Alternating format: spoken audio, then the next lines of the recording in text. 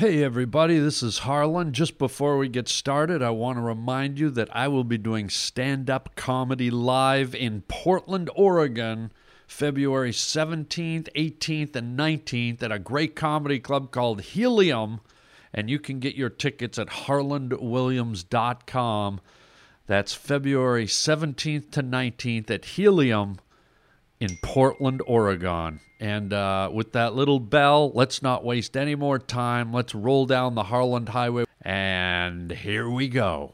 The best thing about babies is the way their heads smell. What does it smell like? Like heaven. Let me smell. A baby's head. Right? Oh, my God, that smells like a Pepperidge Farm, like chocolate double bundt cake. What does it smell like to you? It smells like new tires. You're riding down the Harland Highway. All right, hold tight on the Harland Highway Show. Harland Williams. Sometimes I do most of the interview at this level. Oh, you're a whisperer? You're like a pod whisperer? Well, you knew that, right? Yeah, well, Read my rider? I knew you were a horse whisperer and a dog whisperer, but I didn't know you were a pod whisperer. Yes, I am. Could I ask a favor just for this pod only? Could you articulate, enunciate, and project for fuck's sake? And I don't mean that in an aggressive way. I just mean I'm asking it from one whisperer to another. Look, I welcome direction. Oh, good. I'm not one of those that let me do it my way. You tell me what to do, I'll do it. Just if you could just use a little volume and leave the whispering for when you get up to the graveyard and bury you know who. Yes. Great. Well, then let's hit some theme music and let's rock and roll. Let's do it. Here we go. Well, now, that's right.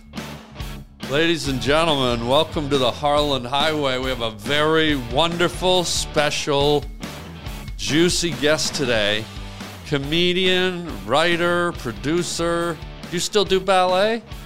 No, retired. Okay, don't scratch the ballet. Tom POPPA is here, ladies and gentlemen. Come on, gang. That's a nice intro. Isn't that nice? Yeah, I'm energized. Well, before you get too energized, you're the only guest where I unfortunately have to read a legal disclaimer before we get too deep into it. All right, go for it. It's just to set the table, just to make sure we understand the rules and there's no litigation or anything. So if Best to be upfront about this. If I can just read a quick little statement, Tom POPPA, and then we're off and running. It's just a quick little statement, and I'll. Here we go. Better now than get lawyers involved. Yeah, I just, it sort of stems from your name, Tom POPPA, which isn't it's kind of an unusual last name.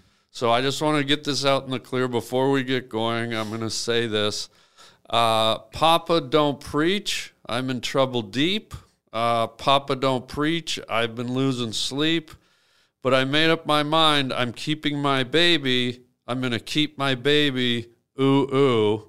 Daddy, daddy, if you could only see just how good he's been treating me, you'd give your blessing right now because we are in love, yada, yada, yada. We are in love, so please, POPPA, don't preach.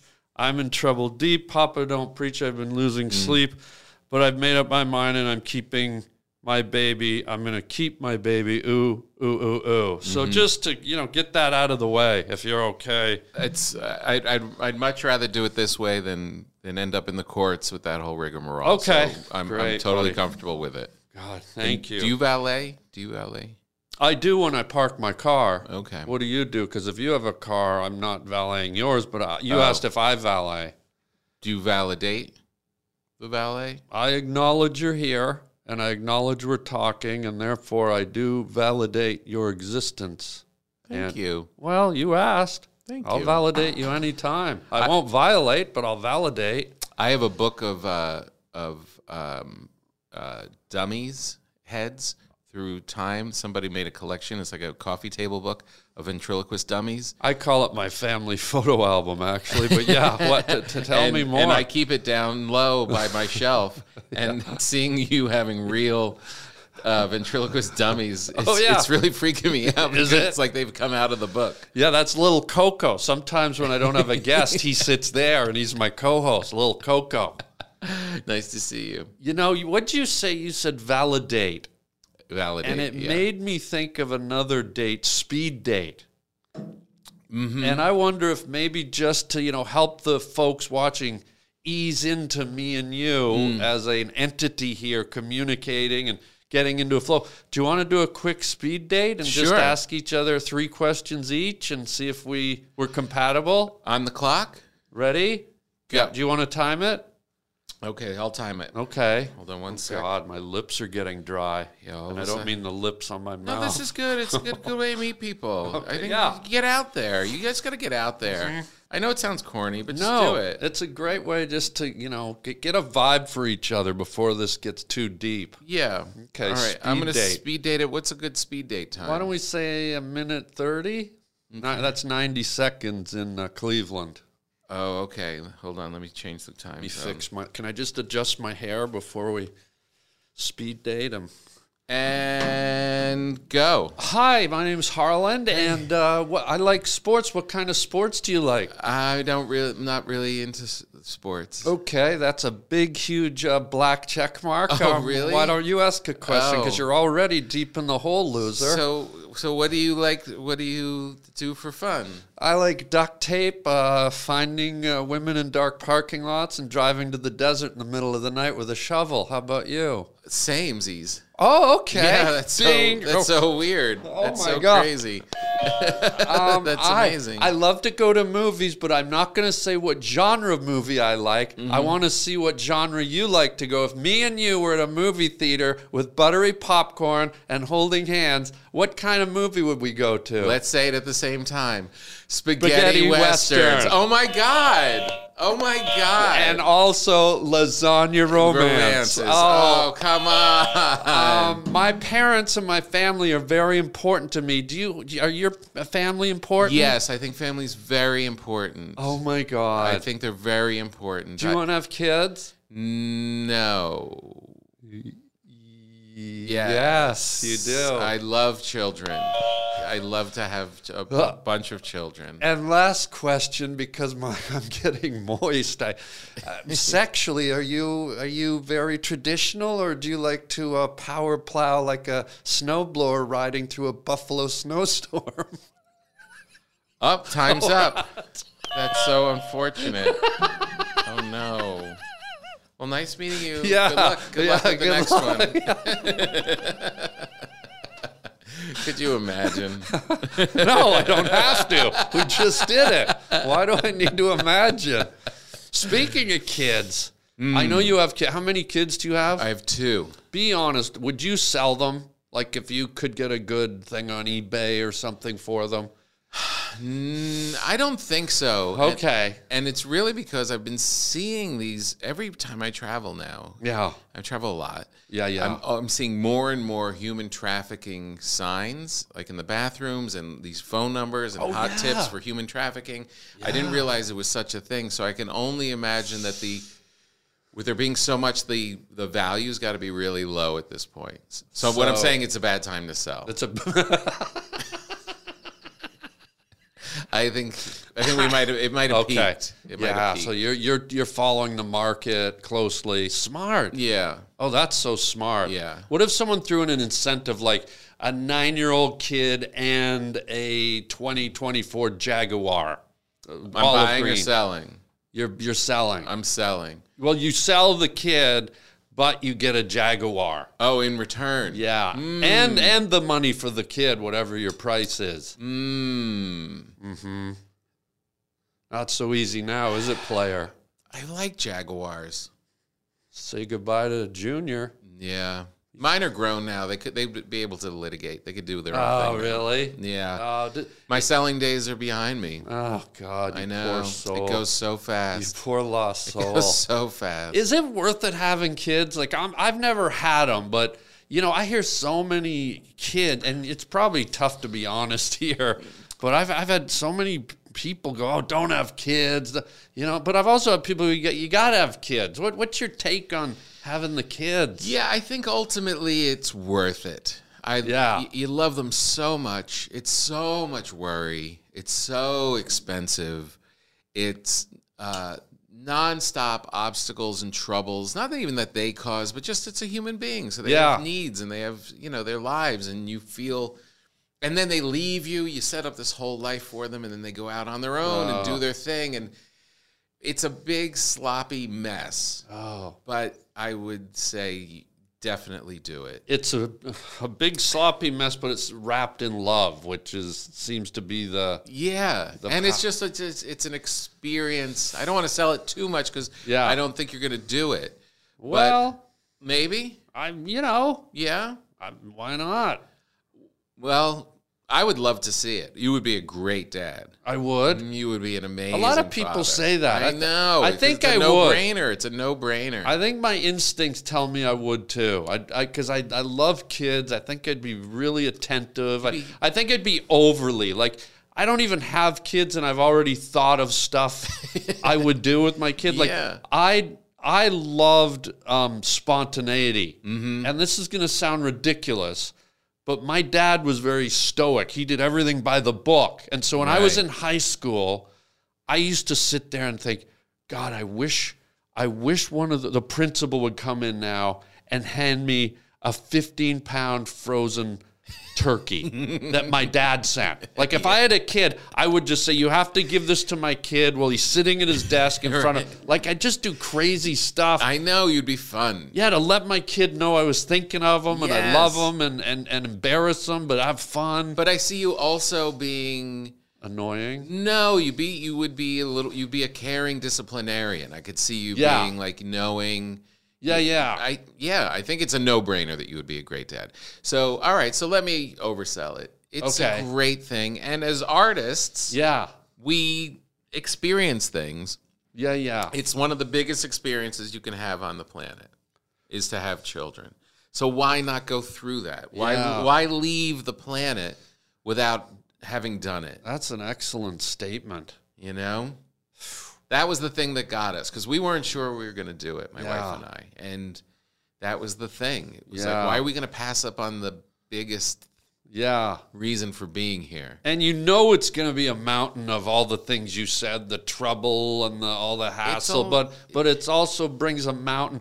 You know, probably just that, can I say this, and I'm assuming. Okay. When you come home from a shitty day and a little kid like 3 feet high runs up and throws his arms around and says, I love you, Daddy. Does that just erase all of it almost? Oh, yeah, 100%. That's an insane level. But then it doesn't last. Oh. You know what I mean? Like, that's a period that you're going, and then they're teenage, and then they leave, and then they're packing up. Then it's, I hate you, Daddy. Everything you went through with your parents of, like, I'm out of here, so long, not returning call. Like, you're now on the other end of that. But it's still... Did you ever have a scenario where and this is the dreaded thing because I did it to my dad. I'm guessing almost every kid did, but was there ever a scenario where you had to discipline one of the kids and all of a sudden they retaliated with the dreaded, I hate you, Daddy? And they slam a door or they don't talk to you for 3 days? Was there ever? No. Oh, really? We never had that. Oh, you're lucky. Yeah. We never had that. I had a hard time... I don't have a temper. Like, I don't act a lot of, like, I was never really angry out of like rage. Just rage. Yeah. Ooh. So that's kind of where it comes from, because then it's off base and they know it's a thing. I mean, there's been times when I've had to, like, discipline them, but I had 2 girls too. And it's like, one time I took my daughter by her arm when she was acting up and saying stuff to my wife and walked her down and put her in timeout at the end of the hallway. Whoa. Just that action of grabbing her arm and walking with her. That's The Shining. Don't talk to your mother that way. We both got the flu the next morning. Like, we were both so shaken. Like, it was so far from the way we operated. Yeah. That it was so foreign. Like the idea of spanking or yelling. It was just not well, did she have because that was obviously sounds like an anomaly. Did she have an adverse reaction to that kind of physical movement and time We out? were both shocked. Yeah. I mean, your daughter. Yeah. She was shocked. I was shocked. But there was no, there was no like resentment or residual anger. No, they're really She sweet. didn't go out and do a carjacking or anything. No, and even going through like teenage stuff, they're both ultimately very sweet people. Okay. And even if they felt that, they maybe told their friends. The meanest thing my daughter does to me now is takes pictures of me when I'm not looking, just around the house, being fat and sloppy, and then posts them on Snapchat for her friends to mock. Wow. That's probably worth a headlock and some cocoa bonks right there. I mean, I would probably do a few of these. Because she lets a couple sleek through, and they get like the upper neck view, and you're just like with your mouth agape. Yeah, the waddle. Yeah, I don't even have kids. Look at my waddle. I got kicked out of SeaWorld about 3 weeks ago. I swallowed a whole salmon. Just like I got no chin, dude. I got a waddle, and it's a horrible line at a bar. You want to touch my waddle? I've been slapped so many times. I remember watching Lewis Black doing stand up, and he like he shook his and it waddled. Oh, and I was like, oh no. And then once in a while on stage, I'll feel it. Oh, I'll be like, oh, I'm entering the waddle phase. Is that the technical name for this physical piece of meat on our necks? Is Turkey it the waddle? The waddle. Is it called a waddle? I would think so, because here's your chin, here's your neck. What's that? I guess it's the waddle. The waddle. You know, on a moose where it hangs down, it's called the bell. Ooh. That big, it looks like their nutsack migrated up to under their chin. Yeah, but bell almost sounds too complimentary. It's a waddle. A waddle. You should be ashamed of it. You do a good job with the chin hair. Yeah, this really covers up the waddle a lot. Yeah. God. Yeah, good job.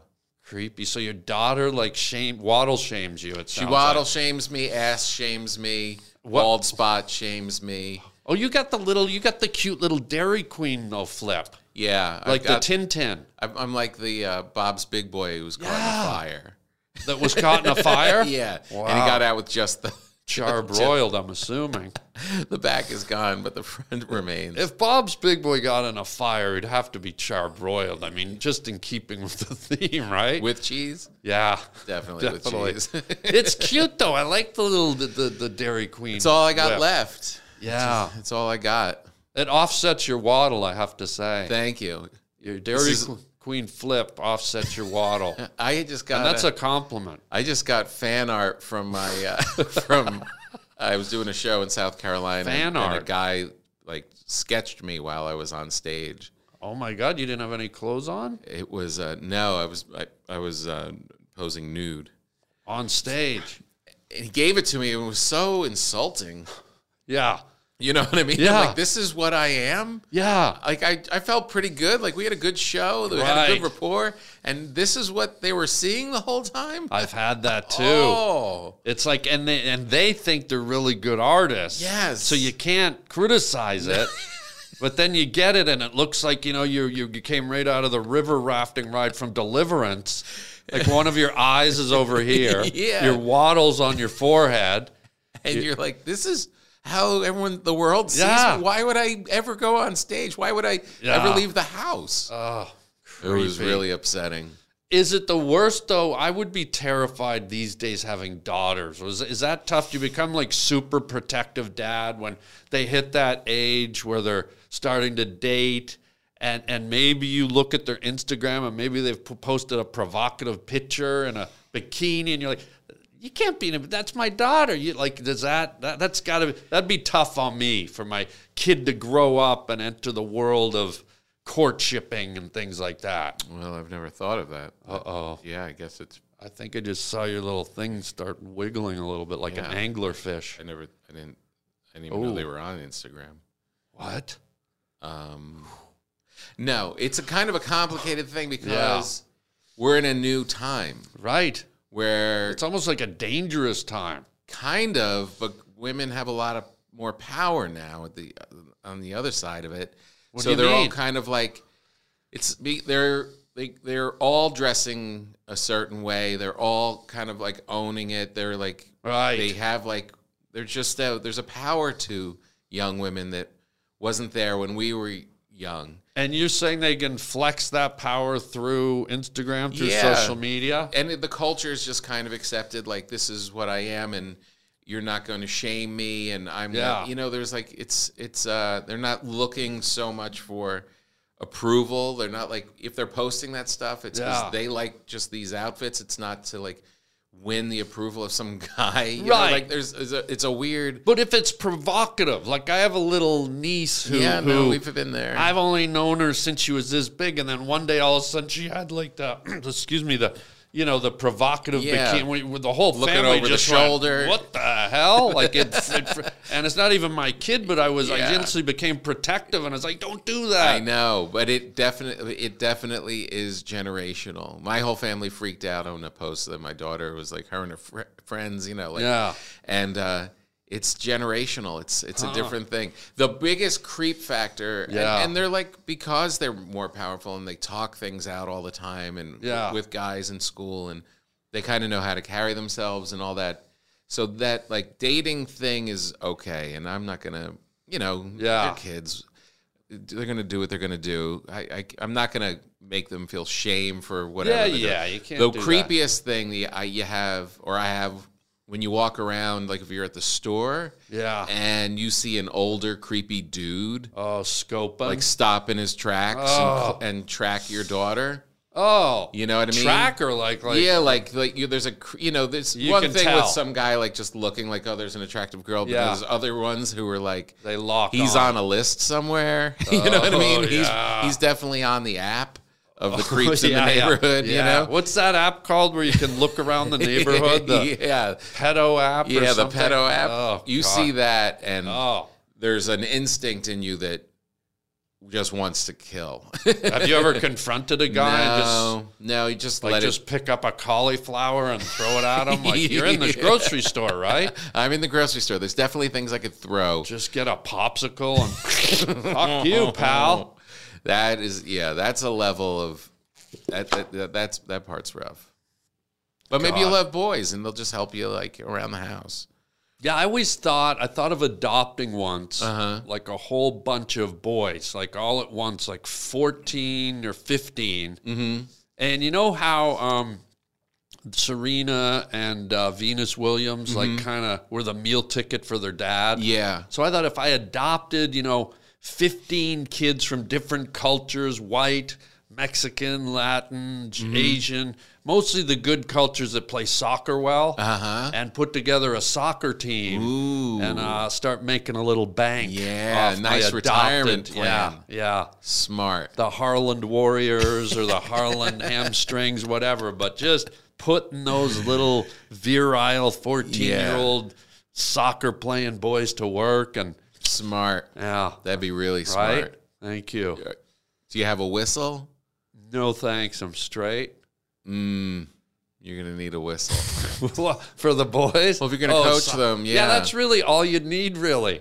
I don't see anything else that you'd need. Yeah, as a father of 14 they should come with a ball. They should come with a ball. They'll probably come with a ball. And it's a probably whistle. included. It's a kit, really. Yeah, an adoption kit. You're going to need the whistle. They come with shorts and a ball and soccer shoes. I think you might be adopting them too late.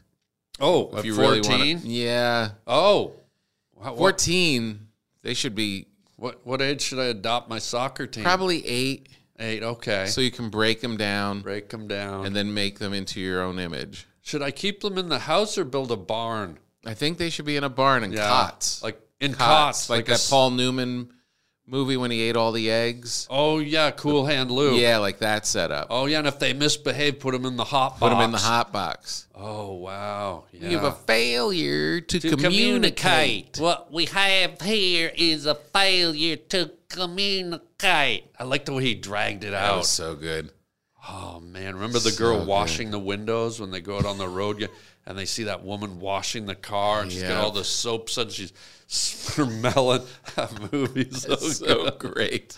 The greatest. They don't make movies like that anymore. They really don't.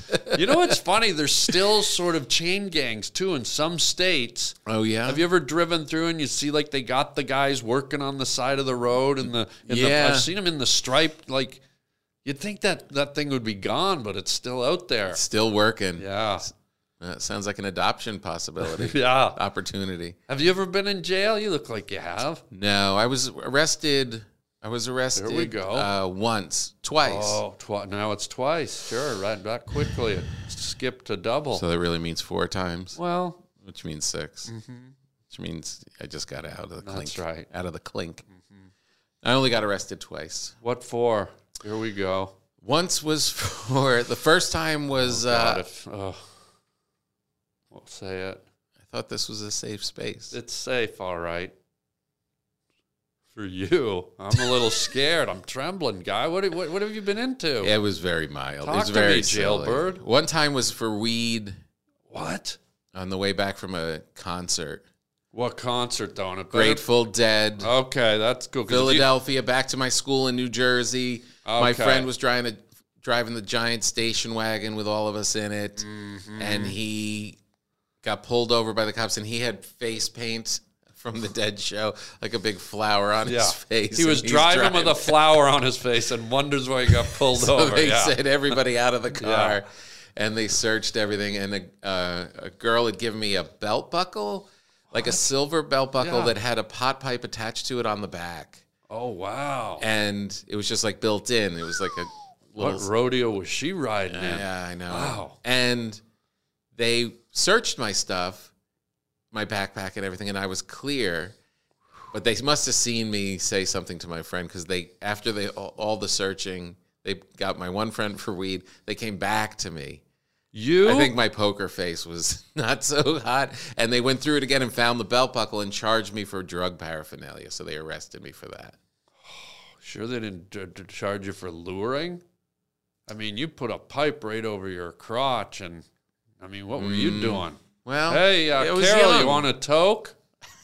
I was young. Bend down. I wasn't saddled with family and stuff. I don't know how you get it. I mean, you look more like the undercover cop, and the guy with the flower painted on his face didn't get arrested, but you did? No, yeah. What kind of flower? I had long curly hair. You did? I was at a Dead show. Yeah. Who knows? You know what? At least, that's almost a badge of honor. Like if you told me you were driving home in a station wagon with a guy in a flower on his face and you were at an REO Speedwagon concert, we'd end this podcast right here and right to now. Okay? Yeah. Mm-hmm. I don't know. I kind of like REO Speedwagon. Okay, it's been nice. This was Tom Poppa, and what was the second arrest? What was REO's big song? Heard it from a friend who heard it from a friend who heard it from another. You've been messing around. It was so accusatory. It was. It really was. It was a lot more aggressive than it sounded at the time.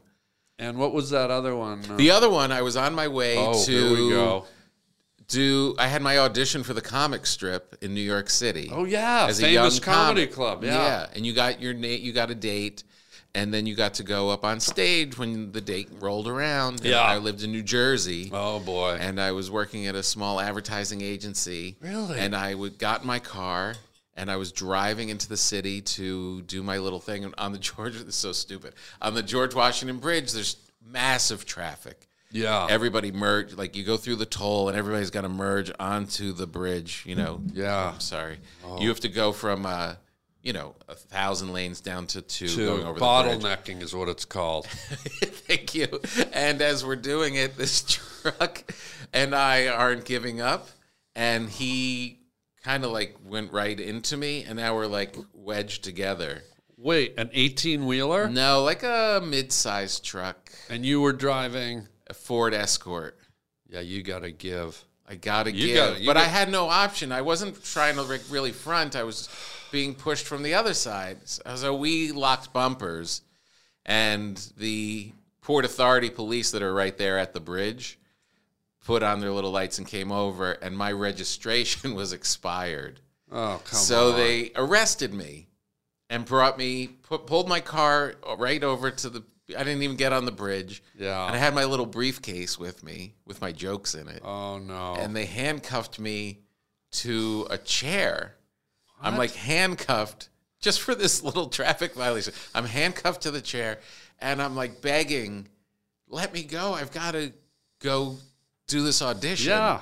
So they start with the, and I'm like really like chatting it up, really trying to do my act. And I started, they're like, you know, you got some jokes, and they started going back and forth with that. And they let me out, but by the time I missed my audition. You missed it? I missed but at it. least you got a chair. Exactly. Wow, dude. Yeah. That was the only other time. Wow, I didn't expect there to be any like crime in your blood, but Yeah, well, you know. you got me. Yeah. Don't let the glasses fool you. Yeah. Huh. So skipping from kids, Yes, sir. dogs. What do you think? Do you have dogs?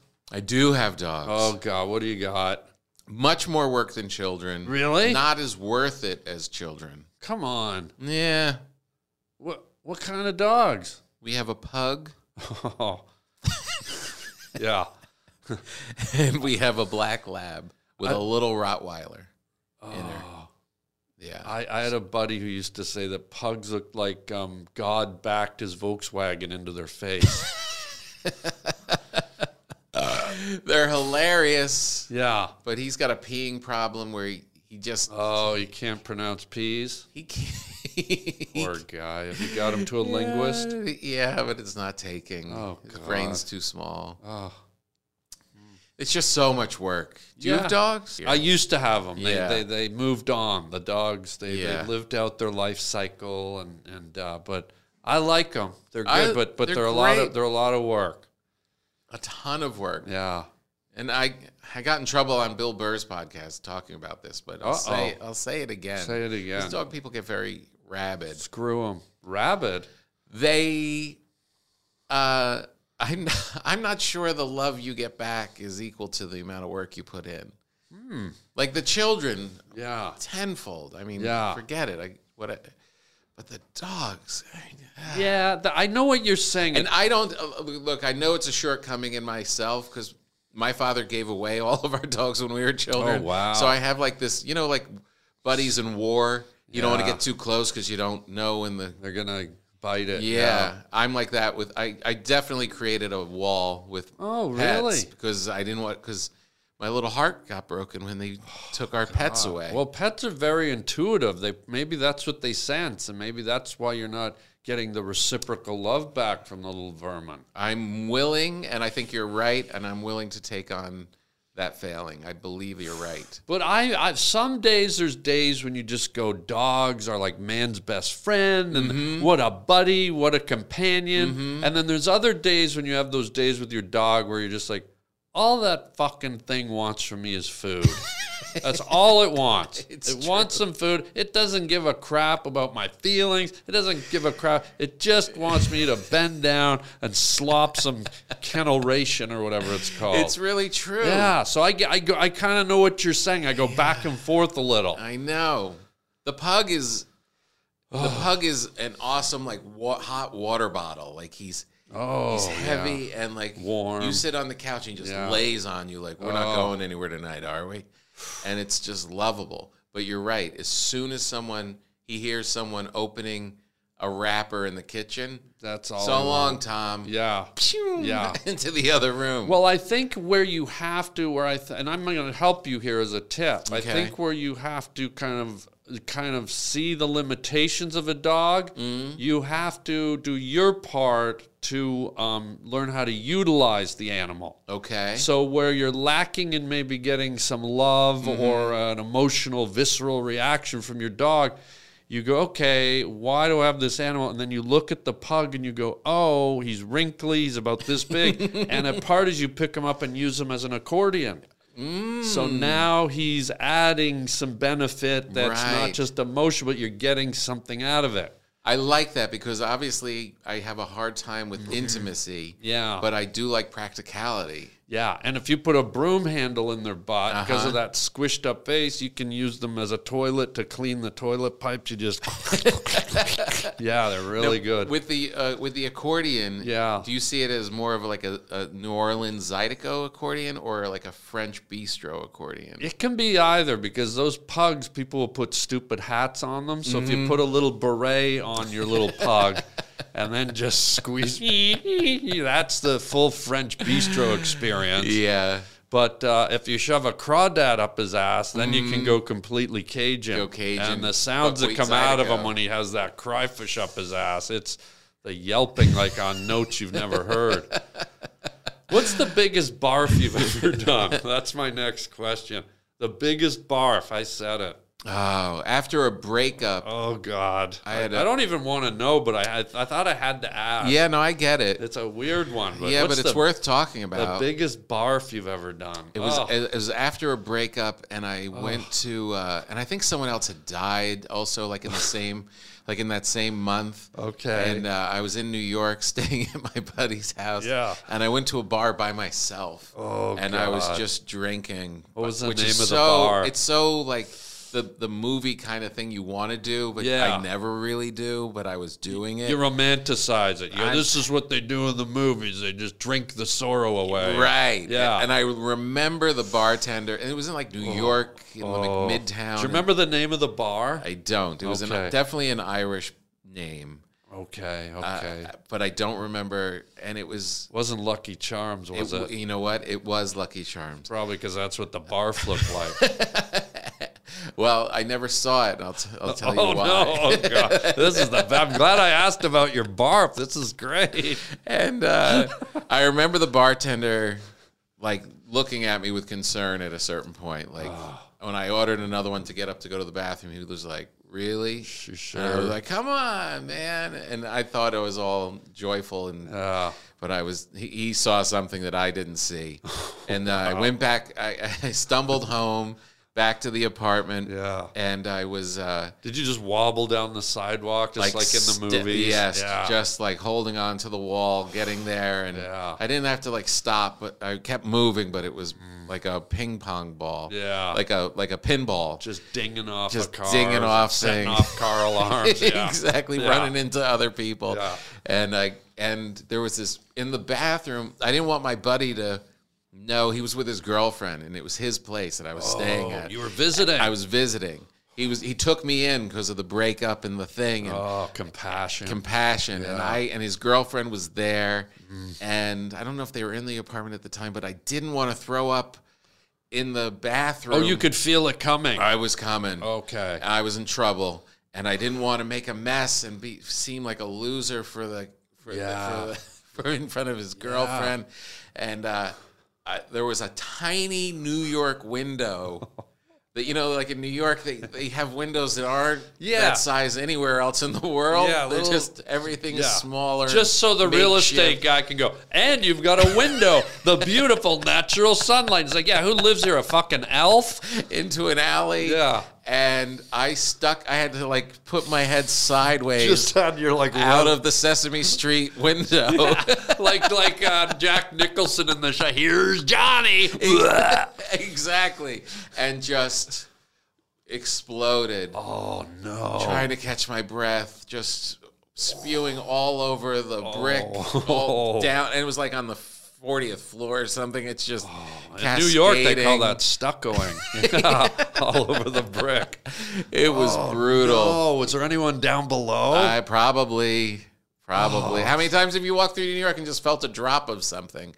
Happens a lot. Yeah. Yeah, you never know what that something is. Oh, God. It was rough. It went on for like a good half hour.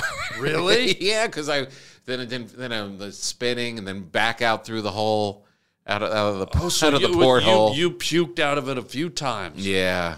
Oh, Tom. It was bad.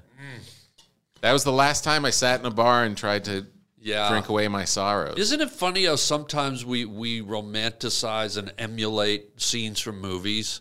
Oh, yeah. Like we get it in our heads that that's real life, or that's the way things should play do out. it. Yeah. And then you try something like that. And I remember when I was in college, I loved the Halloween movies. Remember? Well, there's only one at the time. Yeah. There's only when I was in college, it was the first Halloween movie. And I was renting a room in the basement of these people's houses, and one of the sons was a welder. Uh-huh. And one day, just, for fun, he showed me like his welding getup, and he has the big mask. But before they put the big like mask on, there's this little kind of leathery face mask that you put on to kind of, I guess, to take the heat off or whatever. But it looked like the Halloween guy's mask. And I remember I was like, can I borrow that? And I had this like full body like mechanic suit that I just wore. In college you wear wacky stuff. Yeah. So I had a dark blue mechanic suit that I realized was exactly kind of the same thing the Halloween guy had. And so I just, like, it was fall, the leaves were blowing. This was up in Canada, so it was like perfect. And I was walking downtown to a movie, and I just put this fucking thing on my face, and I just walked through the streets, like. And I was one of the first guys to have a Walkman back then. I was like one of the first guys, and I was just playing the theme, and I was just and people were just like getting out of my way. And I was just doing that stoic kind of walk, very creepy. How many people did you kill? Not sure what you mean, guy. Yeah, but I know what you're talking about. Yeah, there's right, other times. it's fun. I've been thinking recently, like on my way home from the Comedy Store, it's, do my spot. It's 10 o'clock. I'm driving back home. Yeah. And I've been craving, I don't know, because it was cold out. I don't know what it was, but I've been craving again, like, just go into the bar, have one drink. It'd be nice to, like, the idea of, like, the bartender knowing you. Yeah. You come in, hey, Tom. Hey, Tommy. He already Carl. knows what you want. He knows what you want. Yeah. You have a thing. You just kind of decompress for a second and then go home. And I think about it almost every time I'm driving home. And how's that going to go? I never pull in because how's that going to go? Yeah. Should a bartender know your name? Yeah. Should you be putting off returning to your family and your pug? And your wife's going to know when you walk in the door and you have a flower painted on your face. She's like, where have you been? Yeah. But the romantic idea of it seems very appealing.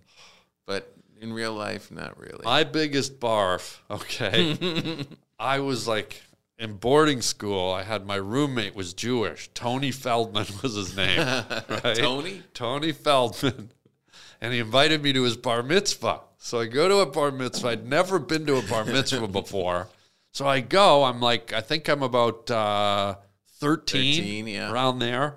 And so I go, and I didn't know. I don't know if all bar mitzvahs work this way, but at this one, I'd never seen anything like it. They said, everyone sit down for dinner. It was this huge gathering, and we're gonna serve 12 different types of courses.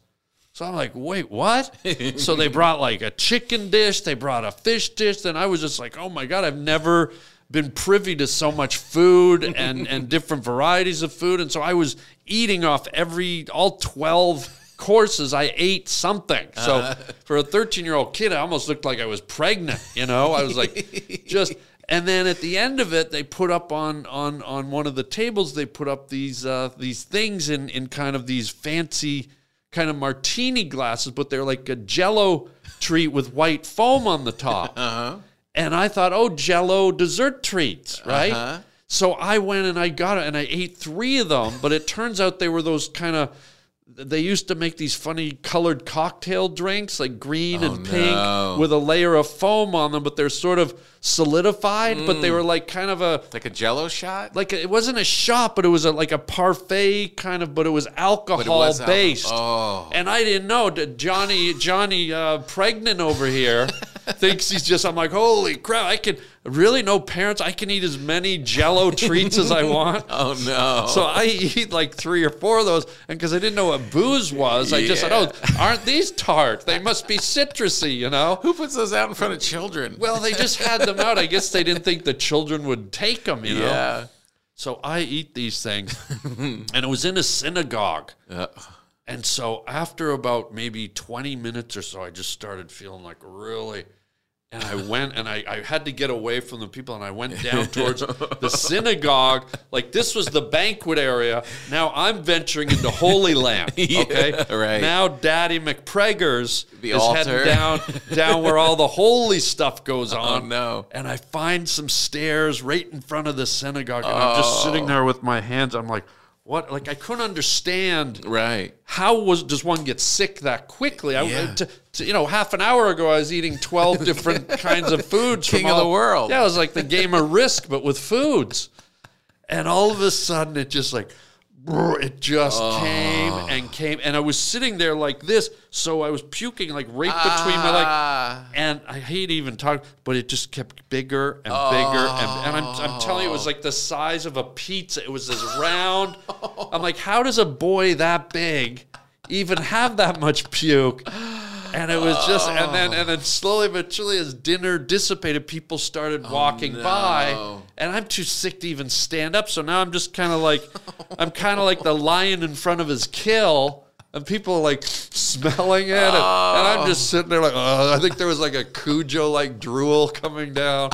It was brutal, dude. That is terrible. How did someone help you at the end? No, I just ended up. My parents came and picked me up, and I wobbled to the car, and I was like, I got a hangover. I didn't know anything about it. I was like, why do I still feel so horrible the next day? What a nightmare! It was the worst. Yeah. The worst I was ever thrown up on. Oh God. Was I was driving on the Garden State Parkway with my girlfriend, and we're driving along, and the guy in front of me sprays something, and it hits my windshield. Oh, and God. I'm like, and I'm trying to pass, but they're like speeding up, and I can't pass, and they do it again. Now I think they're messing with me. They're throwing shit at me. Yeah. They're like, just, kids on the way back from the Jersey Shore just throwing shit at me. It's like all over my windshield. Oh. And I gun it and go around, and there's a poor guy just hanging out of the window, just puking his guts out. Oh, God. And now I've realized we're covered in his vomit. No. Oh, God. Oh, and then you pull into the gas station to clean it off. Where do you begin? They're already covered in puke. Yeah, just sell the car. The gas station's where people go to puke. Yeah, you can't scrape off puke in the puke. Yeah, Oh, I mean, you had to use the squeegee. You're just rubbing it around. It was I still God. picture that guy's face. Oh, terrible! Good Christ! Let's talk about something else. Yeah, so let's segue to comedy, because Tom's one of the most brilliant comics around. But I wanted to ask you, because you're so immersed in it, you're so good at it. It's what you do. You like some guys, it's like they dabble in it, or it's a part-time. You're full-time, like. Netflix specials, you've done it all in comedy. But if you could do it all again, and even though you might say, I do comedy all again, but is there a backup, or is there something secondary that if you could start again? Now, let's say this. Let's say you did the comedy thing, you did it great, so you achieved all the milestones. So now if you got to start again, you could say, okay, I did the comedy, it was great. Now I want to do this. Do the comedy. Right. Is there a second passion, or is there something else in your life that you would, if you had to or could start all again, would you? What would you do? It really would have to be like in this fantasy scenario, like you're not allowed to do it. You did comedy, and now you can't. You can't. Yeah, what would because it all comes by really. There's no better gig, there's no better experience. Like it was so great. Yeah. So it would have to be in this role play that you're not allowed. Yeah. It's all done. But has there ever been something you've thought about, like in real life time, where you go, I love what I'm doing, I love my life, but man, if I could do it again, I really like water skiing, or I love mountain climbing, or what? Is there another thing that if you could live life again, you would pursue something completely different? No. Interesting. Yeah. Yeah. I mean, it's always adjacent to it. Like the only other thing I could think would be to be a writer, to just. Okay.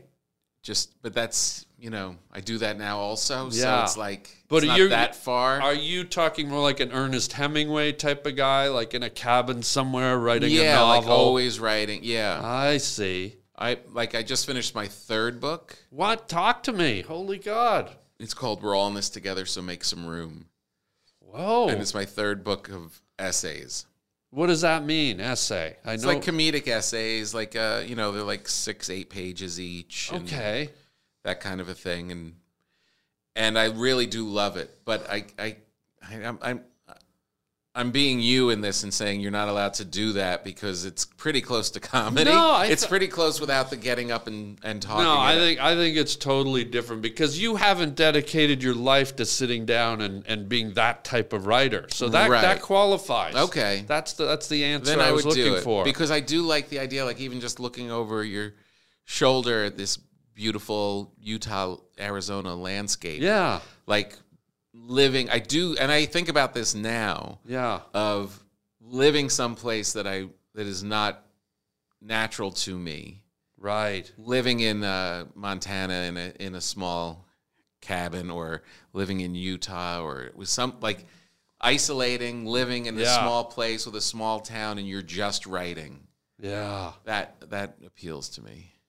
I've done that. I won't tell you where my other place is, but I what you just said, that's something I do in my life. You do it currently? I have another place that's very isolated somewhere, and I call it my Hemingway shack. And I even have a dedicated room that's my writing room where I do write novels and short stories, and I even have a picture of Hemingway up on the wall as an inspiration. So it's my little getaway. When I have time, I go there, and I purposely go there, and I sit down and write, and it's so it's a beautiful fantasy. I'm sort of living. Yeah. How long have you been doing that? About 10 years. Wow. Yeah. How quickly did it become a comfortable or useful place to write? Was it right off the bat, or did you have to? It took me about. Well, the place that I got was kind of a little bit in shambles, but that's what I wanted. I wanted a place that was kind of I could make into my own little writing shack, and it was sort of beat up, and I could gut it, and I could do some of the construction myself, the stuff I was capable of. I can't do wiring and plumbing, but I can, rip stuff out and hammer stuff up. So that was fun, and then I was able to customize it. And, I made my office, I gave it sort of I bought a really cool desk and a writing chair. Yeah. And I put a picture of Hemingway on the wall, and it's near the ocean. So I put fishnets on the ceiling, and I went on eBay and I found some taxidermied fish. Like I have a giant tarpon on the wall with a lure I found hanging out of its mouth. And it's very like apropos to being this kind of closeted writer, and I you know what? And does it work? It works. I love it, and I would submit to you because it sounds like something you desire. You can do it in your lifetime with your the money you make. You should. I wouldn't wait for a second lifetime to happen. You could probably get away with doing it, facilitating it somehow. I've really been. It's been been thinking about it a lot more often. Yeah, and by the way, if you ever want to go down and spend a week or 2 or 3 at my place, you just tell me. I'll hand you the keys. Really? If you wanted to experience it. I would. I would definitely take you up on that. Let me know. Here's the curveball, and this is why maybe you're going back to prison. I can maybe take back what I said to you earlier. This fantasy of going off to Montana and sitting in the cabin, whenever I vocalize that out loud from the other room, my wife will say, "And where am I?" You know those fishnets I have in the ceiling? You can wrap her up in those. Oh, man. Yeah. And I always say, you come, you're there. And she could be there. I don't need complete isolation. Yeah. I said, but there is definitely the biggest thing, as you know, and why you consciously or subconsciously built this place, is the you do need complete uninterrupted time. Yeah. That is the biggest thing for writing, uninterrupted time. And so she can come. She always fantasizes of getting into woodworking and stuff like that. So if we could have that on the property, she could go whittle, and I could go do that, and we just know off limits in case of emergency. Give me 6 hours. You know what I mean? Leave me in the shack for 6 hours. Here's the thing with that. Writing is a lonely pursuit. It's very lonely. And creativity doesn't have a timeline like that.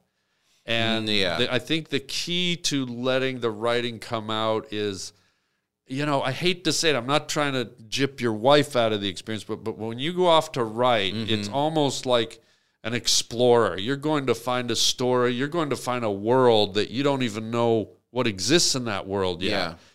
And so you have to go on that journey, and you have to do it alone. And sometimes it's like when you go to a movie. When you go to a movie alone, you absorb the movie in a different way when you're alone. When you go with someone, you're kind of like, oh, hi, honey, and I wonder what they're thinking, and they'll always, hey, what'd you think of that? And you know what I mean? Yes, so 100%. It's almost like when you're focusing on developing a story, you almost got to go down that laneway alone and fight it out with whatever that creative process is, and then come back. If there's someone waiting there, whether they're whittling or waddling or whatever they're doing. You hear the saw stop. And you're you're sort of subconsciously, your brain's going, well, if I don't attend to that, or do they need me, or do they, you know what I mean? It's a distraction, even though they're not trying to be a distraction. Yeah. But I've done, like I said, I just handed in my third book, and I was able to write these in that environment without, right? So, and it became, I think another really important part is it has to be a ritual. You have to kind of like stick to your thing. Yeah. So like if I was able to isolate from 7 till noon. Yeah. And because I do think, I don't know, there is something cool about putting in all those hours and then going out and having a cocktail with human beings. Yeah, that's and then true. Returning to the workshop. Yeah. You know what I mean? Okay, let me flip it. I have a sneaking suspicion that something will happen from the complete isolation. Yeah, I don't know if I'll be better or worse, but definitely something would happen. Well, maybe I'll relent a little too and say, maybe on the other flip side of that, knowing that your wife or significant other is in the other room whittling and doing their thing, maybe there's a comfort in that. Maybe there's a contentment that adds to the experience. So I shouldn't just assume that it's a bad thing to have someone else there. Maybe it's a good positive force. I don't know. But I guess for my process, I like to kind of just go off on my own. And if I know there's something else out there, it kind of gets in the back of my head. And I go, should I go and check in with them? But maybe that's But if everybody knows what the rules are, then you're kind of okay. I mean, your buddy Hemingway, he would go to work, and then, at night, he'd be with his friends around the table in Key West and getting hammered. Hammered. He'd go out fishing for marlin and just get drunk off his ass. Yeah. I mean, it didn't end well, but wrote some great stuff. You could always go the route of The Shining, like just take your wife and your kid and head out to an old haunted hotel. Yeah, he would have been much better off by himself on that hotel. When you see me writing in here, whatever the fuck you see me doing, Wendy. Yeah, he should have done that by himself. I'm not going to hurt you, Wendy. If he had done the Harlan model, it would have been a much different experience. Yeah. Wow, that's really exciting, though, that you're doing that. Yeah. I mean, the cool thing is, you could Airbnb. Here's the problem, though. No, I find, to try it out, just to see if an area is your area. Yeah, okay, yeah. You know what I was going to say it always seems a little weird being in someone else's space, the energy, but then I think to myself, I've written on the airplane. Sometimes when I'm just like, hey, I got 3 hours, why don't I crank out a chapter? Yeah, 100%. So I guess I can't really stand by that, the whole Airbnb thing. I mean, I do have that fantasy also of when I'm on the road and I am in a nice hotel in a nice spot. Yeah. And, you're only there for 24 hours and you got to go to the next place. Yeah. I always think that would be cool if I was here for a week, just writing for a week. Yeah. And you're isolated in there. And then you stroll off to get, Dairy Queen. Get a nice Butterfinger Blizzard and come back. Yeah.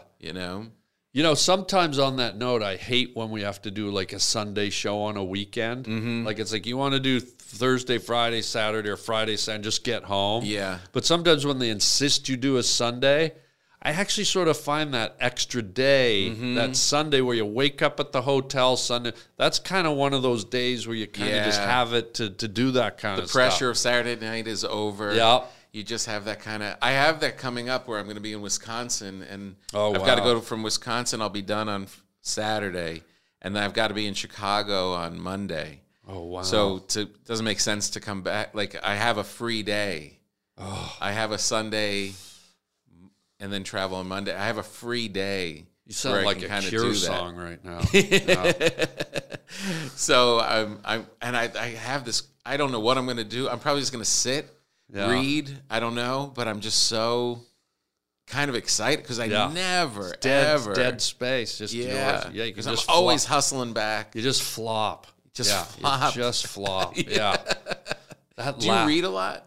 You know what? I used to read a lot. Yeah. I used to read, a ton. I loved, Ayn Rand and George Orwell, and I read a lot of Stephen King, and I really like the spectrum. But now I find I want to write more than I want to read because I get so lost in creating my own worlds. Yeah. So I still read, but it's not as prolific as it used to be. Right, yeah. But... I do find when I get, because your brain has to kind of get back into shape to read. Like it has to, like it's right. You're a little scattered. I find though, the more that I read, the better my writing is. Well, that's because you're subliminally taking in formatting and structure and all that. Right. And pacing. Then the opposite. And I keep flipping the pancake on all these stories, but.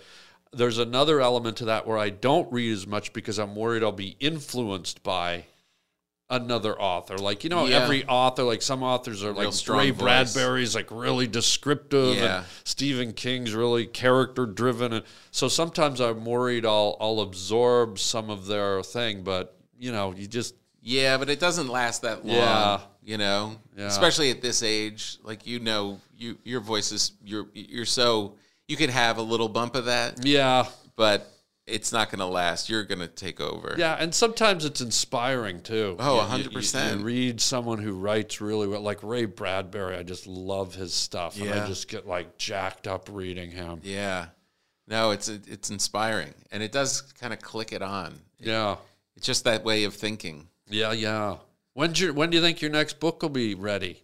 It's coming out June 6th. Ooh, okay. What's it called? Is this the early plug, the first plug? We're all in this together, so make some room. Ooh, yeah. It's a good title, right? I like that, yeah. We're all in this together, so make some room. Especially if you live in a van down by the river. Mm-hmm. That's what it's about. Well, your laugh. I gotta comment on your laugh because I love your laugh. It's like friendly, but there's also, I've always said to you, there's a little hint of serial killer in your laugh. Like there's something about your laugh that always gets me. It's funny. I had my daughter's friend she's known forever, came back from college. Yeah, and said she was somewhere and she heard a laugh and she goes like, "That's Tom's laugh." Oh, wow. So I guess it is kind of... Was she scared or was she happy? I think she was happy. Okay. But maybe scared. I don't know. See, there it is. Have you ever, in your life, this is a weird question, but have you in your life ever bumped up somehow near someone of that ilk, like a bad criminal person or even a serial killer or a murderer? What do you mean bumped up? Like in some, you had a handyman at the house and you found out 3 weeks later that he was the root cellar strangler or something like any. Yeah, like someone from your life that surprised you by being. Yeah, because that actually happened to one of my buddies up in Canada. They hired like this contractor to work in they got a new house And this guy was great, and they actually formed a bond with him, and they formed a friend, and they started socializing with them, and they had 2 young sons, and he had a beautiful wife. And cut to like 5 months after he stopped working at the house, they found out he was a serial killer. Whoa. Yeah. And I'm just like, wow. So I don't know why. For some reason, your laugh made me think of that. That's what I was trying to think where it came from. I didn't know it was from my laugh. It's ominous, but it's also hearty. It's an interesting laugh. I love it. No, maybe I am the serial killer because it hasn't happened yet. Maybe this is yours. I just did the podcast with him. He was here eating grape water. The Waddle Strangler is here. Wow. It's weird, though. I wonder, too, on that same note, if at any time in your life, like whether you're riding on a subway or your waiter or something, you wonder, because everyone has such a secret story, you wonder, have I ever butted up against, has there ever been someone that maybe because I left that guy a tip, or maybe because I didn't cut that guy off, he didn't come after me, or it's like the little lines between what is and what could be is a little bit scary. It is scary. You're better off not thinking about it. Well, I'll tell you what. We're getting near the end of the show. We are? But I'll tell you what's great. What? Throughout the show, you never asked for the baby, and I got to keep the baby. Remember at the beginning, Papa don't preach. Oh. And I'd like you to. I'm sorry. Who's the serial killer? That's the baby guy. I'm keeping the baby. I can't believe Yeah. I'm telling you it's time for you to be a father, and Right. you already are. Meet my future right-wing soccer player. Please don't fondle my child, sir. It is a weird baby. Do you want to hug him? Like, how do you hug it? You're a dad. How do you hug a baby? Can you show me? Just, Well, you don't stroke them like a pug. this is a strange baby. How would you hug the child to your breast? Not suckle, but hold it to your breast. This baby makes Coco look normal. Little Coco. How would you The best thing hug about a babies, child? Yeah. the best thing about babies Yeah. is the way their heads smell. What does it smell like? Like heaven. Let me smell. A baby's head. Right? Oh my God, that smells like a Pepperidge Farm, like chocolate double bundt cake. What does it smell like to you? It smells like new tires. Oh my God, it smells like Damien from The Omen. Why do you have that? Well, because I told you I'm keeping the baby, Right. and I just had to make sure that, keep that laugh. Stay away from my child with that. I laugh. refuse to be okay. the psychotic one in this conversation. No, After that laugh again. Just the laugh does not compare I'm burping to the what is child. happening right now. Here, burp the child. I don't even want to touch it now. Now I'm worried. Get out of here. Go play soccer, you little brat. Yeah, you shouldn't be a dad. No. It'll ruin your whole writing shed and all of your madness. No. All right, last thing before we go, Tom. Yes. We do this thing with all the guests on the Harland Highway. It's called Words from a Wooden Shoe. Ooh. And what we do, you don't look, you reach into the shoe. There's words in here. I thought about you when I did Colbert a couple weeks ago. No way. What happened? Because I was going out. It's at the Ed Sullivan Theater. Yeah. I'm always like, what am I wearing? I have these boots I've been wearing that are 10 years old. Oh. They've turned into Charlie Chaplin shoes at this point. Yeah. I wore them on his show like 5 years ago. Yeah. And the thought of when you were on Letterman with peanut butter on your boots. Oh, yeah. It was at that theater. And it was at that theater, and I almost put some on as a tribute to you. No way. Yeah, it did cross my mind because I always loved that little memory of seeing you on there. With the peanut. That was my first time doing Letterman. But since we're going down Trivia Lane, these clogs, there is another one that's a pair. I knew I was doing Letterman. This was years ago. And I always used to like to mess with Dave. So I had a friend who was going to HARLAND, and I said, get me a pair of wooden clogs, size 10 and a half. I'm going to wear them on Letterman. So the next time I did Letterman, I got this beautiful purple velvet suit. And then I walked out, and I had these stupid shoes on my feet. And I just sat there, and I crossed my leg, and I was just like wiggling my clog. And Dave goes, Harland, it looks like you've got wooden footwear on there. And I said, yeah, I didn't even really allude to them at all. It's just I acted like they were normal shoes. But think of people walking around and, awesome. You know what I mean? I feel like we should go log rolling at IKEA or something. All right, so how it works is you reach in here, pull out a word, and see if it sparks a memory or a story. And this is our final bit. Reach in there. Okay. Words from a wooden shoe with Tom Poppa. And what is your word, Tom? This is terrible. Uh-oh. Violence. Now who's the serial killer? Service. Violence. Yeah. I don't like this word at all. Wow. It's a terrible word. Has there been any violence in your life? Or have you mentioned you grabbed your daughter's arm, but that's not really... Was there any... Did you see any violence or experience... Any violence? Yeah, of course. Ooh, what was it, Tom? I don't it's know. A tough one. It is a tough one. Violence. This is maybe I'm subconsciously sidestepping it, but when I watched that Bills player when he had the heart attack on the football, I forget his name, Hamlin.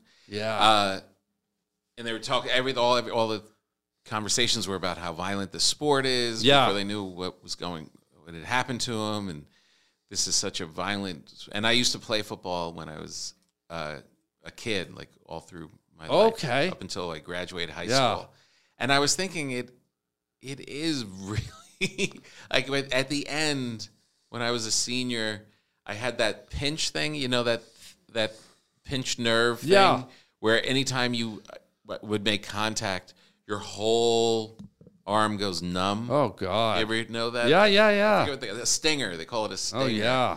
And, I remember at the end, like, trying to play, like, the last 3 games where you have to make contact with people. Yeah, of course. But your whole body's going to go numb on one side if you do it. Yeah. And I was thinking, I guess it is pretty violent. It is. I was thinking of that too, because think about your daily life, everybody watching. Yeah. Think about when you're walking through a door frame at a mall or something, and you maybe accidentally get too close, and you just like kind of do that thing where you brush and you go, you just ding your shoulder for a second, or you're getting on the subway, or you even stub your toe. Yeah. So now imagine running full force into other giant men that weigh 300 pounds, running as fast as you can, and just your whole body colliding, flipping in the air, jerking sideways, twisting your back. It's like a car crash every play. And they're doing it every weekend, every play. Yeah, I know. It really is. It's super violent. It's insanely violent. Hockey's like that. A lot of sports are like that. And these guys are getting so big. Yeah. These guys that were big in the past are now fast. Yeah. Like they're able to run, like a 4.40 and they're 380. And then at that speed, they're hammering each other. And even, I even said hockey. In hockey, it's primarily body slamming. It's rare you'll see hockey players collide with their head. Yeah. So take all that stuff we just talked about, that violence. Yeah. And then these guys get it in the head too. And it's wow. It's insane. It's fun to watch and bet on, though. When you're in bed? Yeah. Is that what you said? No, to bet on. Oh, okay. It's fun to watch it. It's fun to watch it when you're in bed, too, because they're getting hammered around and you're just laying there eating popcorn. Popcorn around you and your pajamas. Oh, God.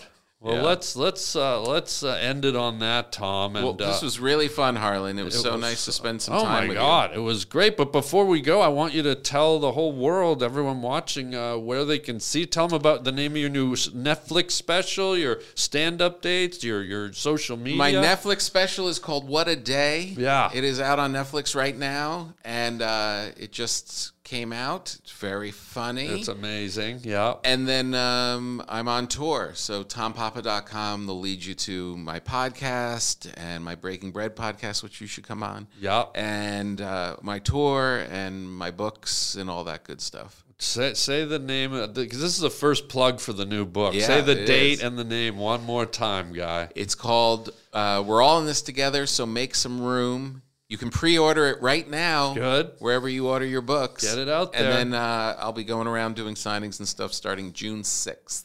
Oh, when it really? I comes didn't out. know you knew sign language. Yeah, I'm pretty good at it. I'm deaf. Okay. Pardon? What? What'd you say? What? Pardon? Thank you for being here. Huh? Oh, yeah. Thank you for being here. Let's play the theme music.